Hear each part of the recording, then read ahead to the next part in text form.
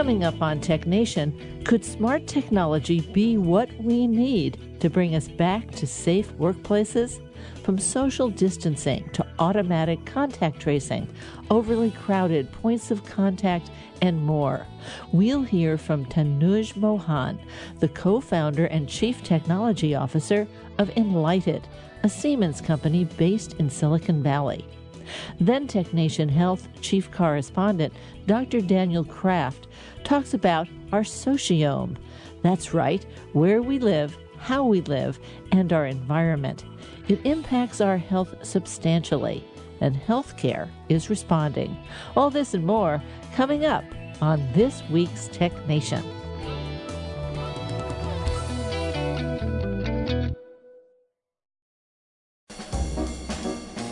Let's Take 5 with Moira Gunn. This is 5 Minutes.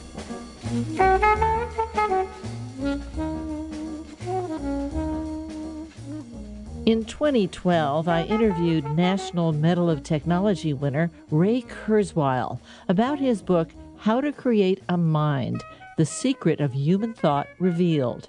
In it, he writes, the story of human intelligence starts with a universe that is capable of encoding information. We have a world based on information, and he's not talking about the digital kind. There's a lot of debate as to how we ended up in a universe that can encode information. Some people use the anthropic principle that if it wasn't the case, we wouldn't be here and wouldn't be talking about it. But that allowed evolution, and evolution has evolved more and more complex creatures that eventually evolved a nervous system. And those nervous systems ultimately evolved a neocortex, which is capable of thinking in hierarchies to reflect the natural hierarchy of the world. This first emerged in mammals. It was the size of a postage stamp and as thin as a postage stamp, and little rodents. Not very noticeable, but it allowed these animals to actually learn new skills that were complicated and hierarchical without having to go through thousands of years of biological evolution to change their behavior. But then, 65 million years ago, there was this cataclysmic event called the Cretaceous extinction event, and we can see archaeological evidence of that everywhere in the world. Something happened very dramatic to change the environment very quickly. And animals, non-mammalian species that did not have a neocortex died out. Many of them did. And that's when mammals took over this ecological niche. And to anthropomorphize biological evolution said, hey, this neocortex is pretty useful, and they start growing it as mammals got more complex. And by primates, it was no longer flat. It was very convoluted. If you know what the brain of a primate looks like, it has many ridges and convolutions to increase its surface area. It's still a very thin structure. If you were to stretch out a human neocortex, it'd be about the size of a table napkin and just as thin. But because of all of these curvatures and convolutions, it's about 80% of the brain. And it's where we do our thinking, and we think in hierarchies. And the big innovation in Homo sapiens is we have this big forehead. We could squeeze in more neocortex, and that was the enabling factor that permitted the development of language. Art and science and music, no other invention, technology, no other species does that. Other primates began to do a little bit of it. They have some primitive language and tool-making skills, but only humans can really build this fantastic hierarchy. And now we're actually using that scientific ability to understand the best example of human intelligence, which is the human brain. And it's really only in the last couple of years that we can see inside a human brain with enough precision to see what's going on. And we can see our brain create our thoughts. We can see our thoughts create our brain. That's key to how the neocortex works. The connections between these different pattern recognition modules, which is part of my thesis, that represents the hierarchy of our concepts, we create ourselves from the moment we're born and even before that. We're laying down this conceptual hierarchy from very primitive recognitions like the crossbar and a capital A or the edge of an object up to things like, she's pretty, that was ironic. They're actually done by the same recognizers, except that those high-level recognizers exist at the top of this conceptual hierarchy. And the hierarchy is created by actual wiring of actual dendrites and axons between these different modules. I estimate we have about 300 million pattern recognizers. They each have about 100 neurons. So the basic unit is not a neuron. It's a module of about 100 neurons that can recognize a pattern and that can build these connections to other modules. You've been listening to a 2012 TechNation interview with Ray Kurzweil, the author of How to Create a Mind, The Secret of Human Thought Revealed. Today, Ray Kurzweil is the chief futurist at Google. I'm Moira Gunn. This is 5 Minutes. 5 Minutes is produced at the studios of KQED-FM in San Francisco. 5 Minutes is a production of TechNation Media. I'm Paul Lancourt.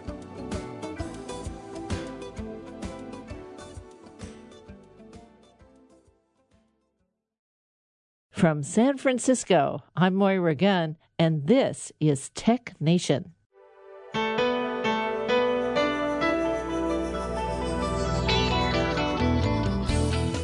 Today on TechNation, how smart buildings are able to pivot to make public places safer for everyone. I speak with Tanuj Mohan, co-founder and chief technology officer of Enlighted, a Siemens company enabling the management of social distancing, digital contact tracing, points of contact, and more. Then TechNation Health Chief Correspondent Dr. Daniel Kraft talks about something called your sociome, your environment, how you live and where you live. It all adds up to an impact on your health. And now, Tanuj Mohan. Welcome to TechNation. Thank you for having me, Moira. It's exciting to be in the city. When you come in the building, you can look out there. There's the bay, Yeah, it's beautiful. It looks like nothing changed when you look at the bay. yeah, but it took me 20 minutes less than normal to get here, so things are something's different. Yes. Things are different. Well, we're all hopefully on our way back to work in some form, but with social distancing, the same number of people don't fit in the same space they did before. And some folks can work from home. How's all that going to work? It's funny. We have an application we call Space, and that was designed to utilize spaces better. And we would proudly go and tell building owners and Fortune 500 companies that their spaces are no more than 50% utilized. And they could fit a lot more people into their existing space. So there was a lot of savings that could be had from their real estate portfolio. And from a sustainability point, the best building is the one that wasn't built. So if you could get to utilizing our spaces more efficiently, things would be really nice. And suddenly, we had green for well-used spaces and red for poorly used spaces and orange for moderately used spaces, and suddenly we have flipped that. Same map, different colors. Same map, different interpretation. The red are good spaces where you're having social distancing, but yes, it's a complete change. We were talking about hot desking, hoteling, and these were the concepts that were, all the facility managers all around the globe were talking about. They were building the office of the future where nobody has an assigned desk, and the desks were a lot smaller, and everything was digital on the desk. So as you checked in, you got some customization for yourself, and we were trying to have 7 desks per 10 people, and that was the norm because not everybody is in every day. And now we are talking about 2-3 people per 10 desks, and that is how many people will fit in a normal space if you have social distancing. So a lot has changed. Now, let me ask you this. It's like when you do go in, when people are together, they're saying there can only be this many people together, or they say, okay, we're going to go into the conference room and have a meeting. How do you do that? So a lot of it is first figuring out what happens in the space and what the space was designed for, and in some sense, quartering that. So if your conference room just was designed for 8 people, maybe you should have no more than 2 and 3 people in the space. And that's how you start thinking. That's when you can maintain the right amount of social distancing. When I was coming in, I was looking at an airflow simulation for a conference room and trying to figure out in a conference room what are the best spaces to sit. And it turned out the best space to sit is right under the inlet vent where the air is coming in. And then there are some recirculation zones where the air spins around in the conference room. So you could have one in each recirculation zone, so he's breathing his own air, but you don't want two people in that recirculation zone. And somehow, it just works out that the 6-foot social distancing kind of matches the size of that recirculation zone also. So if you do it correctly and you do the 6-foot square around the person in all directions, you would probably get to the right recirculation zones also. So I know some companies are saying you come to work on this day and you come to work on that day. Is that very effective? I think they have finally gotten it right. What I was thinking when we started is that we'll have a team A and a team B so that not everybody in a team gets sick. So you split up so that you have some redundancy in your workforce. And you have them, some people coming in 2 days, you clean 1 day, and then the other people come in 2 days. But given how this virus spreads, it has a pre-symptomatic stage that you might develop the symptoms, but 2 days before you develop the symptoms, you could infect others. And then there are the asymptomatic people. So somewhere, I think, between 4 and 14 days is when, you can infect other people. So there is this new 2-week kind of system that I've seen that Team A comes in for 4 days, and then Team B comes next week for 4 days. And then Team A repeats 2 weeks later. So in some sense, in those 4 days, you are safe. And you would have shown the symptoms 2 weeks later and self-quarantined. And the two teams have no interaction whatsoever. So the 3-4 days that the building is empty, the Friday, Saturday, Sunday, viruses on surfaces, even if they weren't cleaned properly, are unlikely to have survived the 3 days. So that is one of the best systems I've seen that is just coming out. Of course, all of us now are pretty clear that we're not going to go back to normal in terms of our personal safety, whether it's masks or gloves or wipes or you name it. There's all kinds of things to do. And you were sharing with me a personal story, if you don't mind, about one of your children. She's, I guess, 20 or so now. Yeah, so she's 19. She's 19. So the result has been proven to be terrific. But you had an experience 20 years ago to teach you about that. So my older daughter was premature, and my wife's water broke a month before she was born. And normally when your water breaks, they induce labor. But because our daughter was premature, they said it is safer for the mother to keep the baby in the womb and grow it for another couple of weeks than to deliver the baby right now. So she was admitted in the hospital, and she spent the last month in the hospital. And I was the only person that was visiting her, and coming from the outside world. And I was the biggest risk to the baby because I could carry infection back and forth.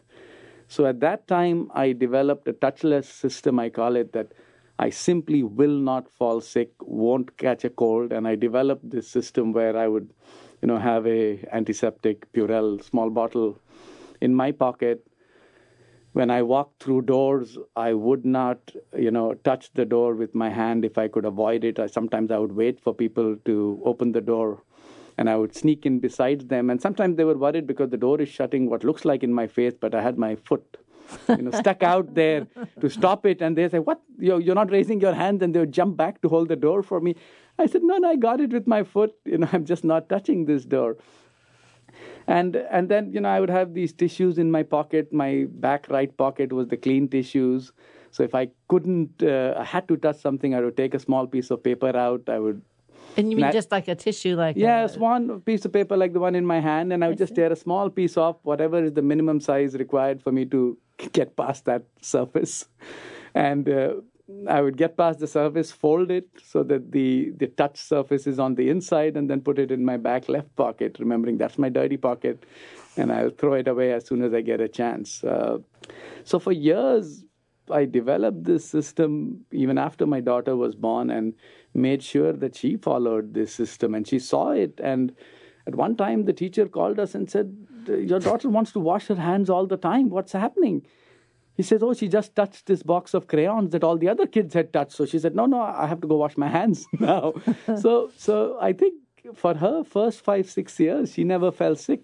I didn't actually fall sick for maybe 10 years after that, with no cold, nothing, because I just inherited this, I would call it a surgeon-like approach that, I'm going in for a surgery and I can't afford to transmit anything to the patient. Even while flying, I would turn on the air above me, even if it was cold. And people around me would say, hey, it's cold, can you turn it off? And I would say, I said, I'm claustrophobic, which I am slightly. And I'll hyperventilate if this air is not right there on top of me. So they were like, okay. Okay. But really, it was to make sure that the airflow was away from me. And that is key. And I realized those things, over the last 10 years, that it's all about either surfaces or the air we breathe. And just taking care of both of those things is what, once you internalize, it's not about washing your hands. And people say, wash your hands. I said, it's about the surfaces you touch. If you're going to go into the restroom 10 times and touch the handle on your way out, you're exposing yourself even more. The washing your hands was useless. You wash your hands when your hands are, quote unquote, contaminated. They've touched a surface that is not clean. And so I tell people that, I know there are reasons for why people say these things, but they need to understand why. There's no point washing your hands and then shutting the tap with your hand again and using the door handle merrily to walk out. You need to make sure that when you shut the tap, you're touching a tissue and you're using a tissue on your way out, or you wait for somebody else who's coming in to open the door. So you need 2 pockets too. You need 2 pockets too. But they've gotten a lot better. I see a lot of restrooms that now have a little bin right outside the door, so they know people are using the tissue to open the door and throw it away. So a lot of this is starting to come in our regular way of behaving. You're listening to Tech Nation. I'm Moira Gunn, and my guest today is Tanuj Mohan, co-founder and chief technology officer of Enlighted, a Siemens company based in Silicon Valley. Enlighted is working in the area of safer workplaces, including social distancing, digital contact tracing, occupancy limits, and points of contact. Now, the experience that you were just describing to me is not why you're at Enlighted or co-founded. You're an engineer. I am an engineer, yes. You're truly an engineer. So let me ask you, before all this happened, Enlighted was founded, you were working along, Siemens found you, bought you. This was all before COVID-19. Yeah. What business were you in? What were you doing?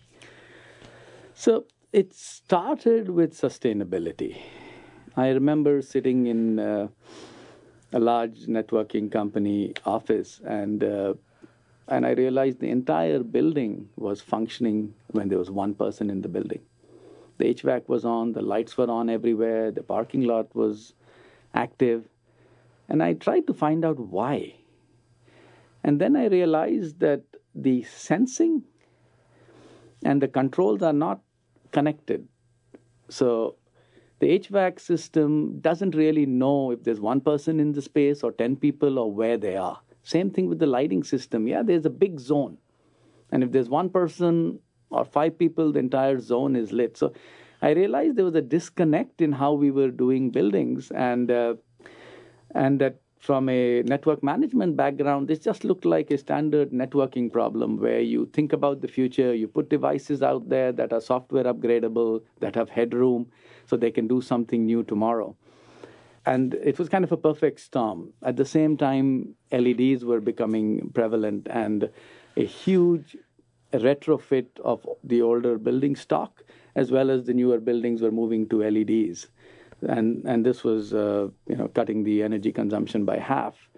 But we realized at the same time, if you put in an infrastructure that is a learning infrastructure for a building to make it a smart building, it can not only solve the first application we built, which was lighting control, and HVAC, but it could gather data that could power more valuable things in the building. So energy has a certain cost. The space itself, the rent on the space is an order of magnitude more. And then the tasks that are performed and what the human being does, their salaries, etc., are another order of magnitude more. So if you can actually optimize why the building was built in the first place, it was built for you and me, or for a task being performed. It wasn't built for energy efficiency.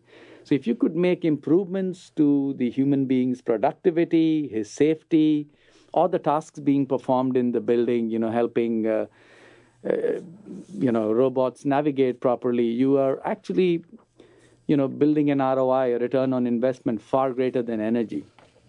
So when we built the system, we looked into the future.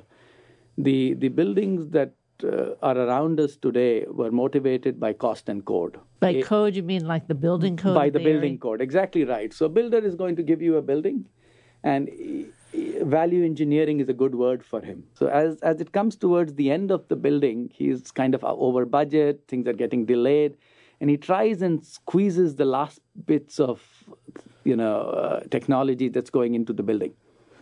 And all he wants to do is deliver the building that meets code. And it gets handed off to a tenant that may or may not be known at that time. And it's not optimized for the tenant's operations, because you don't know whether the tenant is a retail store, it's a search engine company, or what is it going to be. So there's a kind of a disconnect. It is the system is bought in the operating technologies or building technologies world, and the benefits are in the information technologies to the actual business. So we had to bridge this gap, and we made sure that the systems we put in today met the code and could deliver value to the end tenant in the future. So it's like the iPhone, or an Android phone, where earlier you had a flip phone and you could make voice calls with it, and it became a little fancy when you could text. But the first person who bought an iPhone didn't really know what it can do in the future. The software on it, the apps on it, They never thought of Twitter. They never thought of a lot of this stuff. They never thought of it. It's like, the camera that faces you. And it was meant for things like FaceTime, etc. So when you're on a call, you can have FaceTime. But who knew it would create this selfie phenomena, where I believe there are more selfies taken than any other form of picture taking. And that camera had to get a lot better. Earlier it was just, hey, you're a few feet away, I just want to show you a face. And now people are using that camera as their primary source of taking pictures. So again, you just are future-proofing, and you don't know what it'll be used for. So that's where we came from.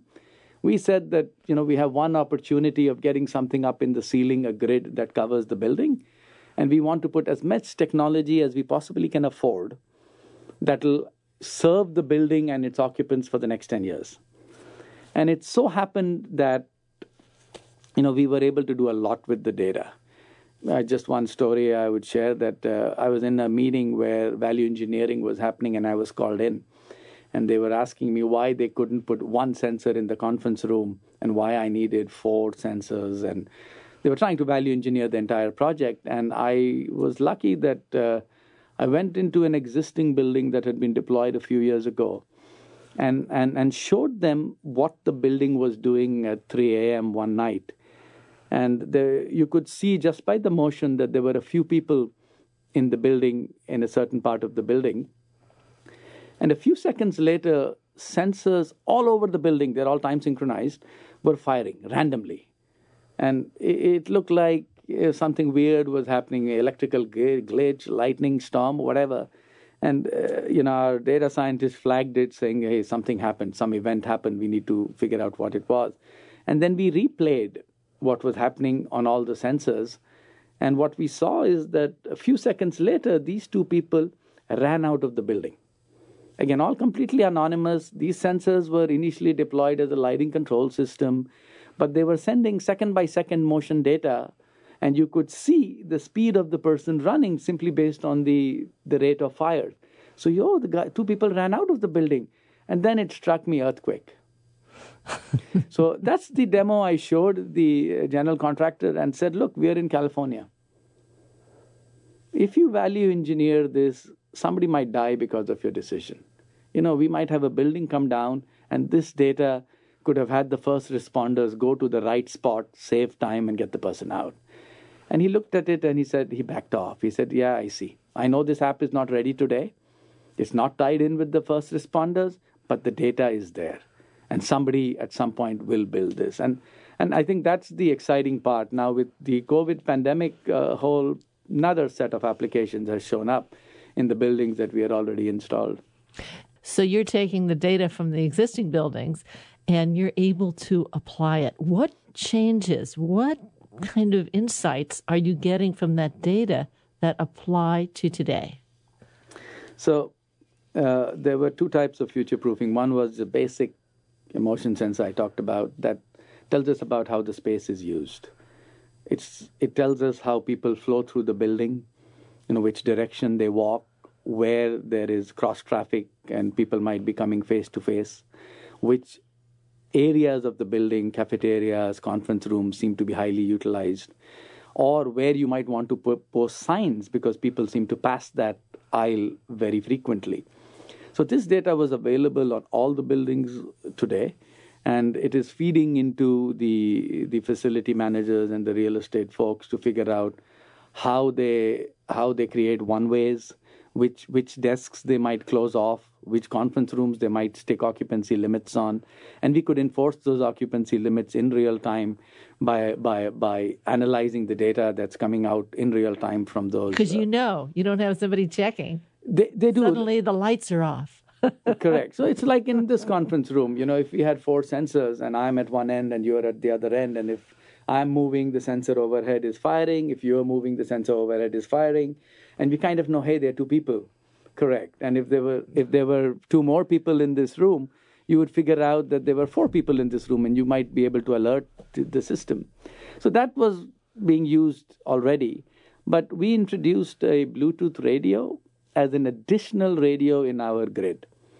And we picked Bluetooth because the cell phones have a Bluetooth radio and Wi-Fi. And this is a short-distance communication. It is a short-distance communication. 10 feet? How long? How far is it? It can go up to 100, 150 feet. Okay. But it depends on the power. Typically, you would use it for short range. It's the Bluetooth is the communication you use when you connect your phone to your car or you have a wireless headset.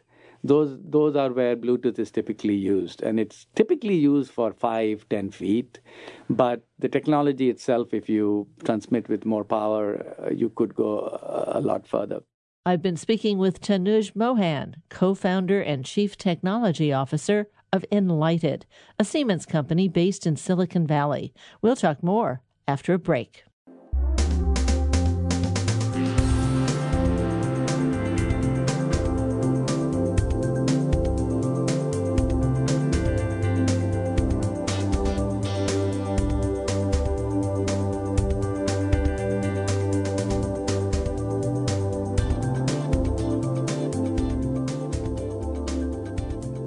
Podcasts of TechNation are available on NPR One, Apple Podcasts, Stitcher, Google Play, and Amazon Alexa, among others. Direct links are available at technation.com. In the second half of our show, TechNation Health Chief Correspondent Dr. Daniel Kraft talks about the social determinants of your health. Your physical environment makes a marked difference. Stay with us.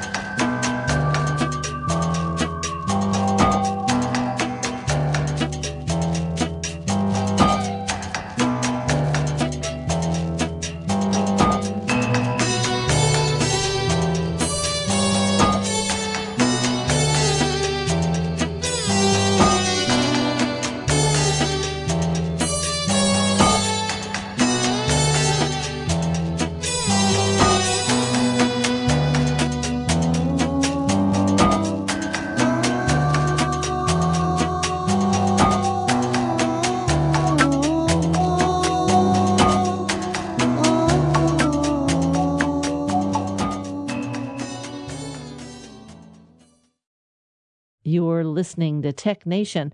I've been speaking with Tanuj Mohan, co-founder and chief technology officer of Enlighted, a Siemens company based in Silicon Valley. It's like your employee badge, and your badge might have the Bluetooth radio in it. And when you move, there might be an accelerometer that wakes up your badge, and it beacons. A beacon is just a transmit, says, I'm alive.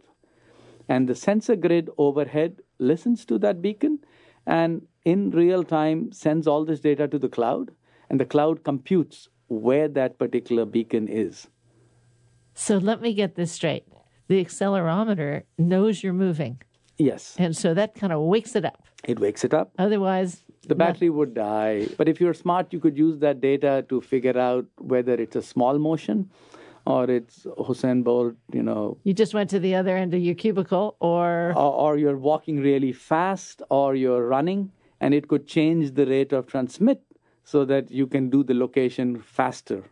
So again, this is how you think future-proof, that yes, the accelerometer was initially made to wake up the device. But if you can use that data, you could feed that information into your algorithm that would do a totally different compute cycle if I'm sitting here, nodding my head versus I'm sprinting through the building.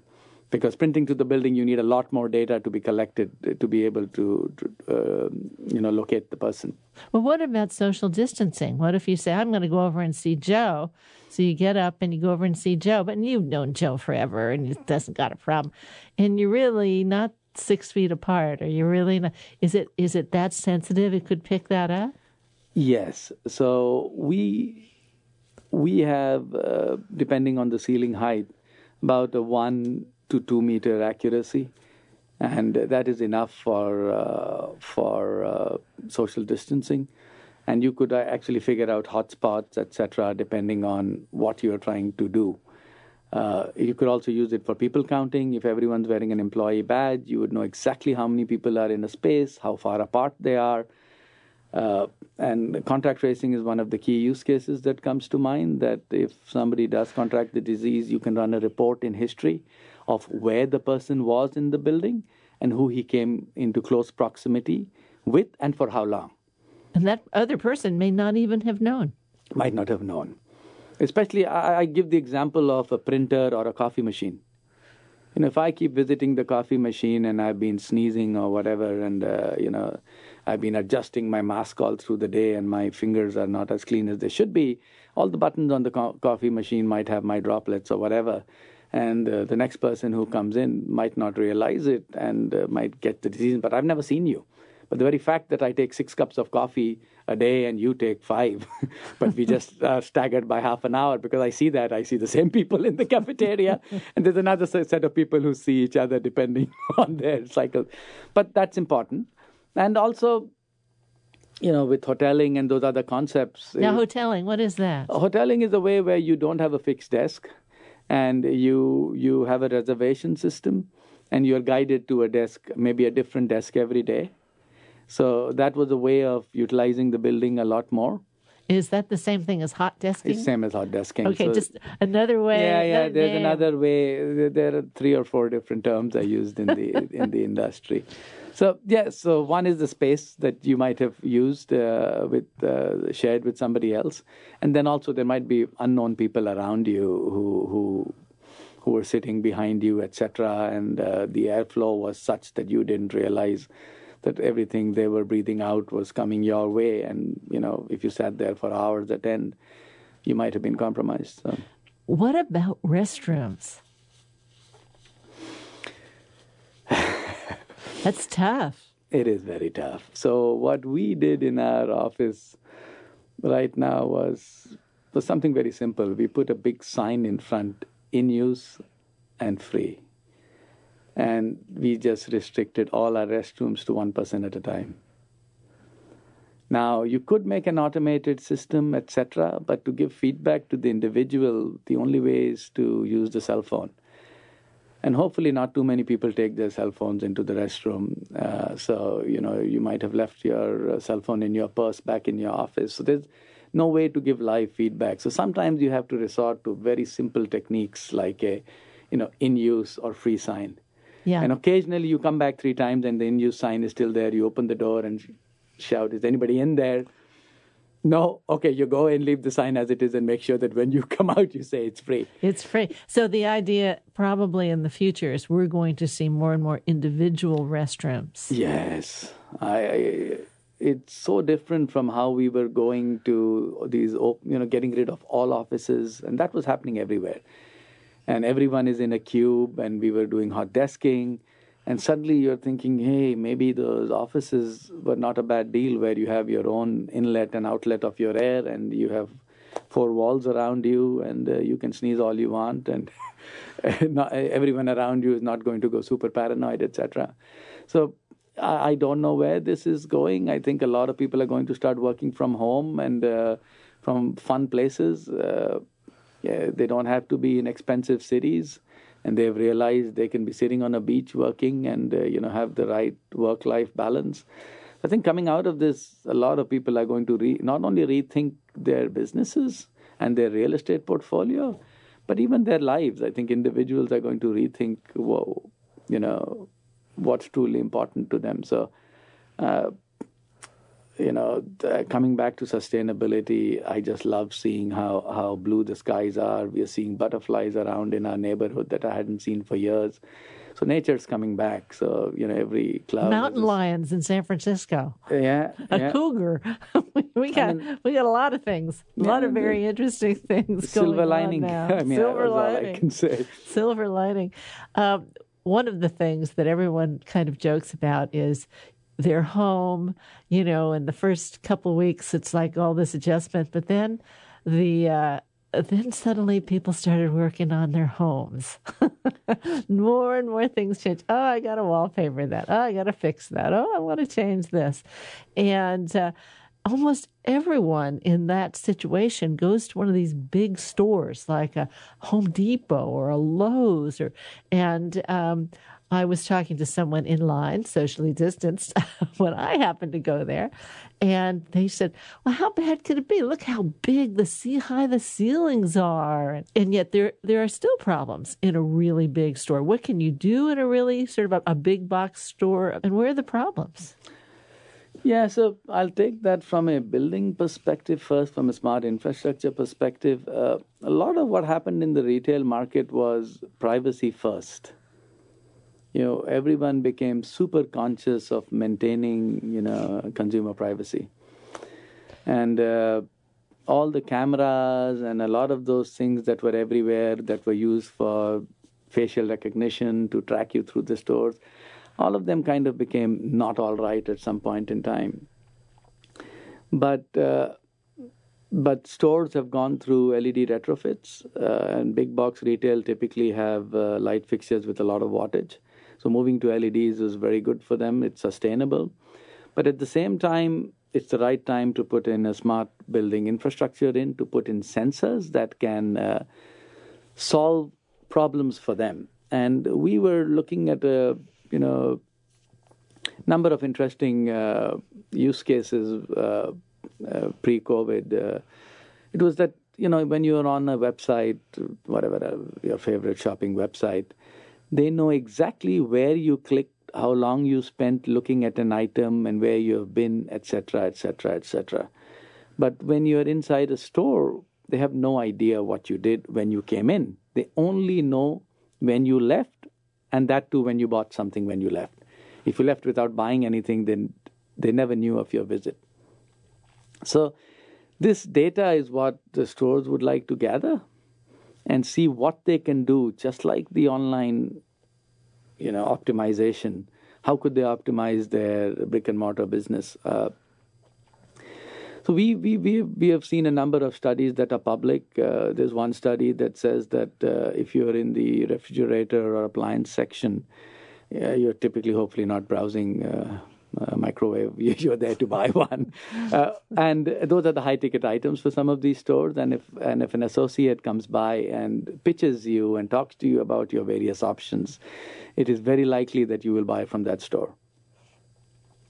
So for us, we said, well, maybe we can't locate the consumer. Let's say we can't, but the motion sensors picks up activity in that space, and we say, hey, there's somebody there. And if all the employees Or over having coffee. yeah, exactly right. And the guy might walk out because he didn't get the help he wanted. And so the employees might be wearing these badges that are employee badges. You may or may not know who the employee is. It just says employee badge. And the system might say, hey, is there an employee close to a potential consumer moving in the appliance section, yes or no? If it's no, you might send an alert to the store. The store manager might have an alerting system, whatever, appliance associate to appliance section, and they just might do, you hear these announcements all the time in some of these big box retail to make sure that the interaction happens in the first few minutes. I have been to, these stores many times. We just remodeled our house, and sometimes you go looking for a paint and the color and things like that, and you just pick up a whole bunch of chips. You actually don't buy anything.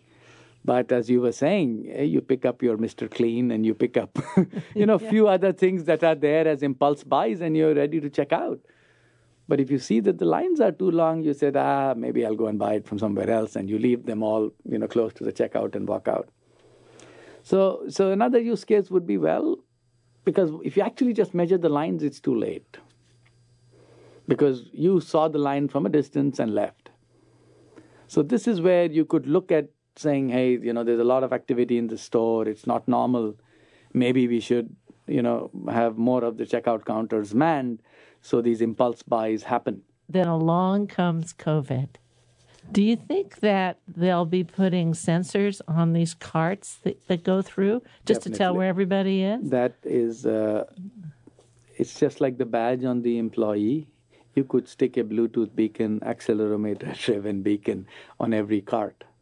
And now we can track every cart as they move through the space. And this is what comes back to the cookie, like the digital cookie. Now I know where the cart has been through the space, how long it has lingered in every aisle. And when they checked out, what did they buy from the point of sale? And you can correlate the journey of the person through the store with his purchases, and that will give you insights on how to lay out your store better.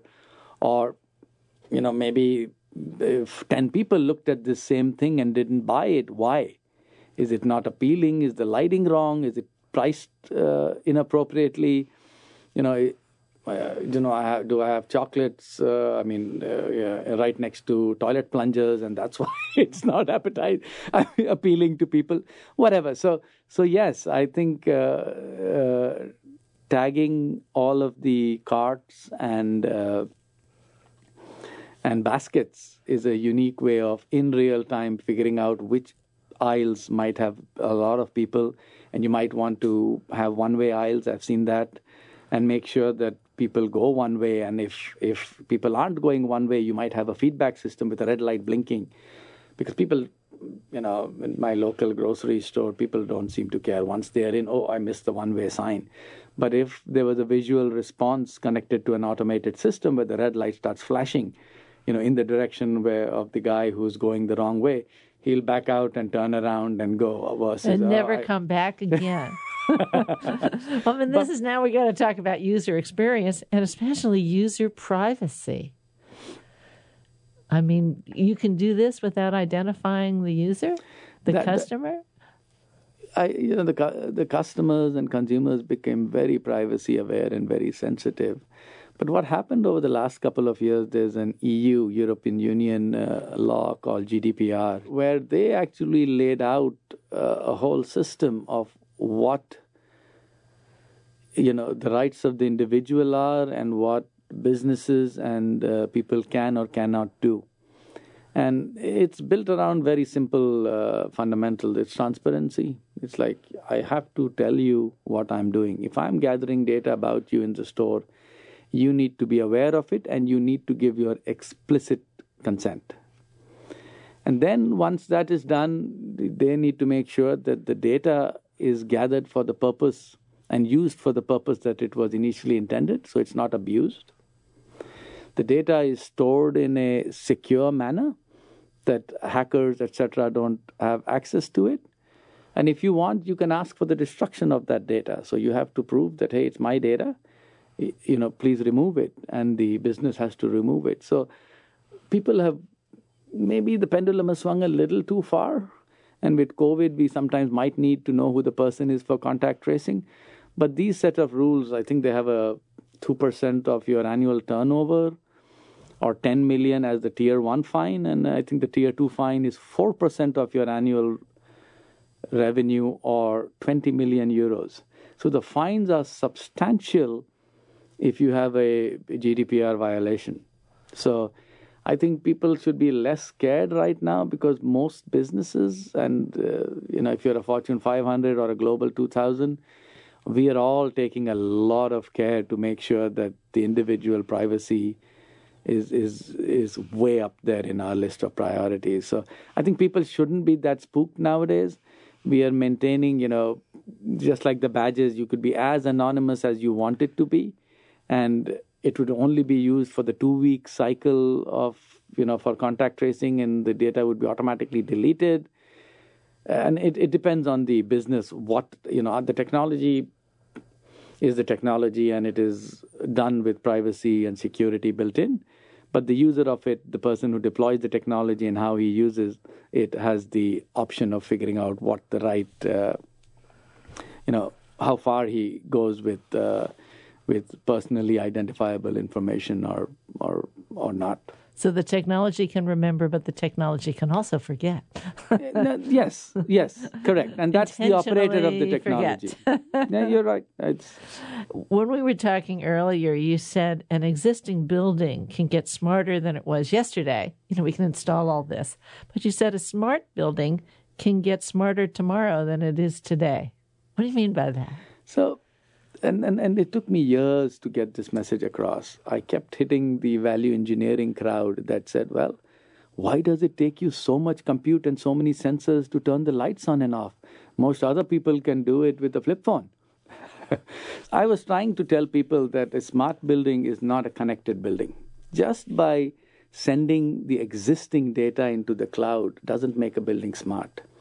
So for us, we mimicked the device like a learning device. And what is the best learning system around us? It's us. We have our senses. We communicate whatever we sense in the environment up to our brain, and our brain learns from it. And we can sometimes do a fusion of senses. That means the first time I touch this red hot surface, I touch it, I burn my finger. The second time, I just visually look at it and says, oh, that's red hot. I'm not going to touch it. I'm going to stay away from it. And maybe the third time, you smell it and you smell smoke. You say, oh, no, that's hot. It's smoking. So that is kind of the sensor fusion that is done. In the building world, they were all siloed streams. And you did not put intelligence at the end, where you could fuse these data streams and learn from them with an upgrade of software. So we repeated this pattern, and the pattern is sensing, and I'll say digital sensing, so that you can change how quickly you sense. So I'll give you an example. For lighting, you have daylight harvesting. So that means when the sun comes in, you dim the lights. It's a very, very simple sensor which just looks at lighting energy. But you could put a more complex sensor in there. It's the one that's in your cell phone that could look at the red, green, blue, and IR spectrum. And you could sample it many times a second. So what that would do is, if I had a blinking red light in this room, in the studio, saying, hey, everyone quiet, the sensor could pick up those red blinks because it could see the red spectrum and it could see the blinking pattern. But if you had put a non-digital siloed sensor just for lighting control, you would have put something called a photodiode in that just looked at the energy falling on it and could not be used for any other purpose. So that is the notion of putting a learning device at the end that with different software at the end node can get new insights in the future. So that's kind of what we did. So we put a device that had the same components like a human being. It had a brain that could take new software. It could communicate to its sensors just like a nervous system. And the sensors themselves could get a lot smarter in the future by different sensing. Yes, they have one primitive thing they sense. But how frequently you sense it, etc., and how you fuse it with the other senses, all that learning could move to the edge. So it communicates this data to the cloud, where sits an even bigger brain. And now that brain can take this data from thousands of sensors and then learn something new in the floor plan. It's like somebody running. One sensor doesn't know somebody's running because he's out of the sensor's field of view. But if you tie it with the other sensors, you can tell somebody's running. So the bigger brain gets a bigger view. It's like a building that caught fire in the Napa area. We had those horrible Napa fires, and we were installed in 2 side-by-side buildings, and one of them burnt to the ground, and we had real-time temperature data from that building showing you where the fire started and which areas of the building got hot before we lost power. And the other building, it heat up, and then it cooled down. And this is really valuable information that if you do get caught in a fire, God forbid again, which was the coolest part of the building and where would you shelter? And this is real data. It will help the firefighters. It will also help the construction of why this building burnt and the other one did not. What was different? So the applications of a learning building from the same data streams are just immense. Well, Tanuj, thank you so much for joining me. I hope you'll come back and see us again. No, I'd love to, and thank you for having me, Moira. My guest today is Tanuj Mohan, co-founder and chief technology officer of Enlighted, a Siemens company based in Silicon Valley. More information is available at enlightedinc.com. I'm Moira Gunn. You're listening to Tech Nation. It turns out that where you live and how you live are far more important than your DNA. Tech Nation Health chief correspondent Dr. Daniel Kraft talks about improving health care for everyone's sociome. Well, welcome back, Daniel. Thanks for having me. Well, we've been talking about all kinds of really nifty technologies for healthcare and knowing about ourselves and shipping data around. But it strikes me that you have to have literacy, you have to have smartphones, you have to have the ability to connect to things, and you got to have the money to buy it. So what about all of those people that fall below that? Yeah, sort of the summary, of where we are with disparities and health equity is often bundled under something called social determinants of health.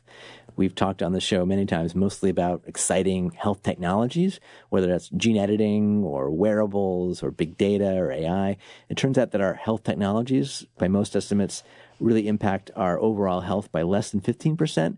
The most important elements are social, our physical environment, our social context, our individual behaviors. And less than 25% is really driven by our behaviors, our underlying genome or proteome or microbiome. And it's often sort of summarized that our zip code is more important than our genetic code in terms of our likelihood of living a long, healthy life. In some parts of the country, even different zip codes next to each other. In New York, the Upper West Side, the average life expectancy is 84, and very nearby in East Harlem, it's 76 years. So these close huge, by, very close by, but very different sort of socioeconomic factors are at play, and these really provide the core basis of our underlying health. So we need to understand our sociome, not just our genome, if we're really going to start to move the needle on giving everybody better access to care, having care that matches them, their age, their culture, their race, and once we understand some of the disparities, to help narrow those gaps.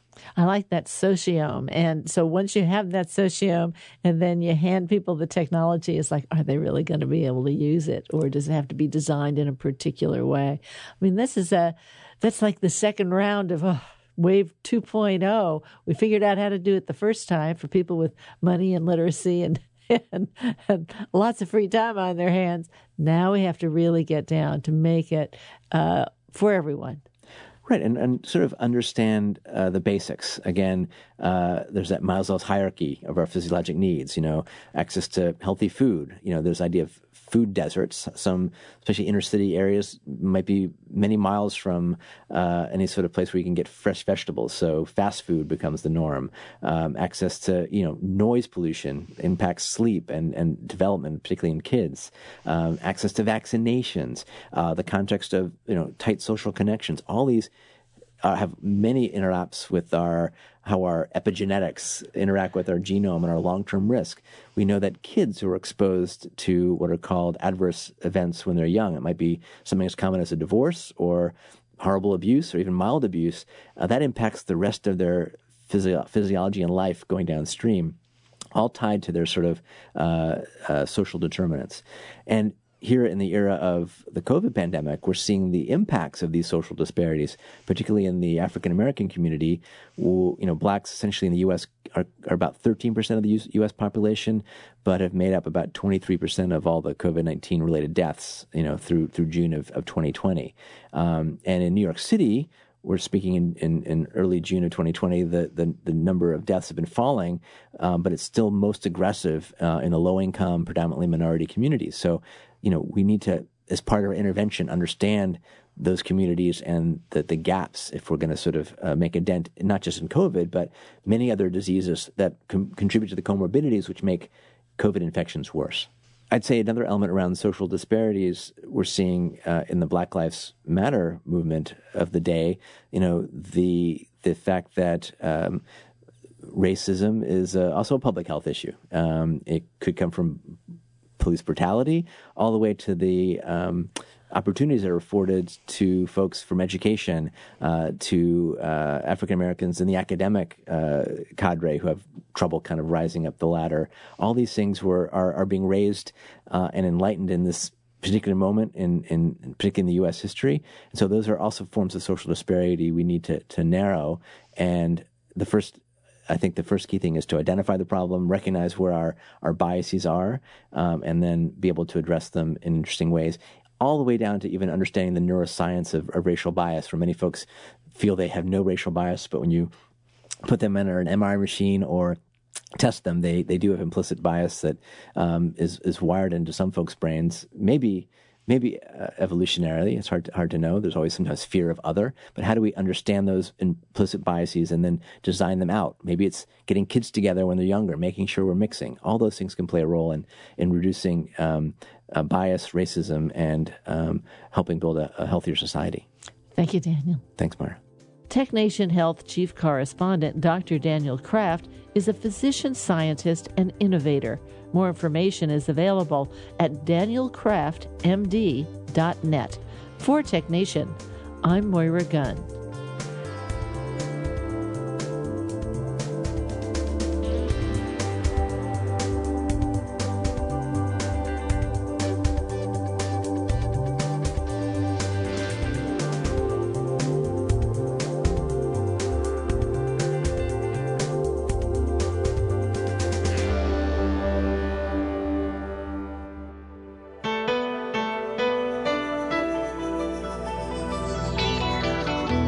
TechNation and its regular segment BioTechNation are produced at the studios of KQED-FM in San Francisco. Executive producer is Matt Gardner. The director of technical production is Monty Carlos.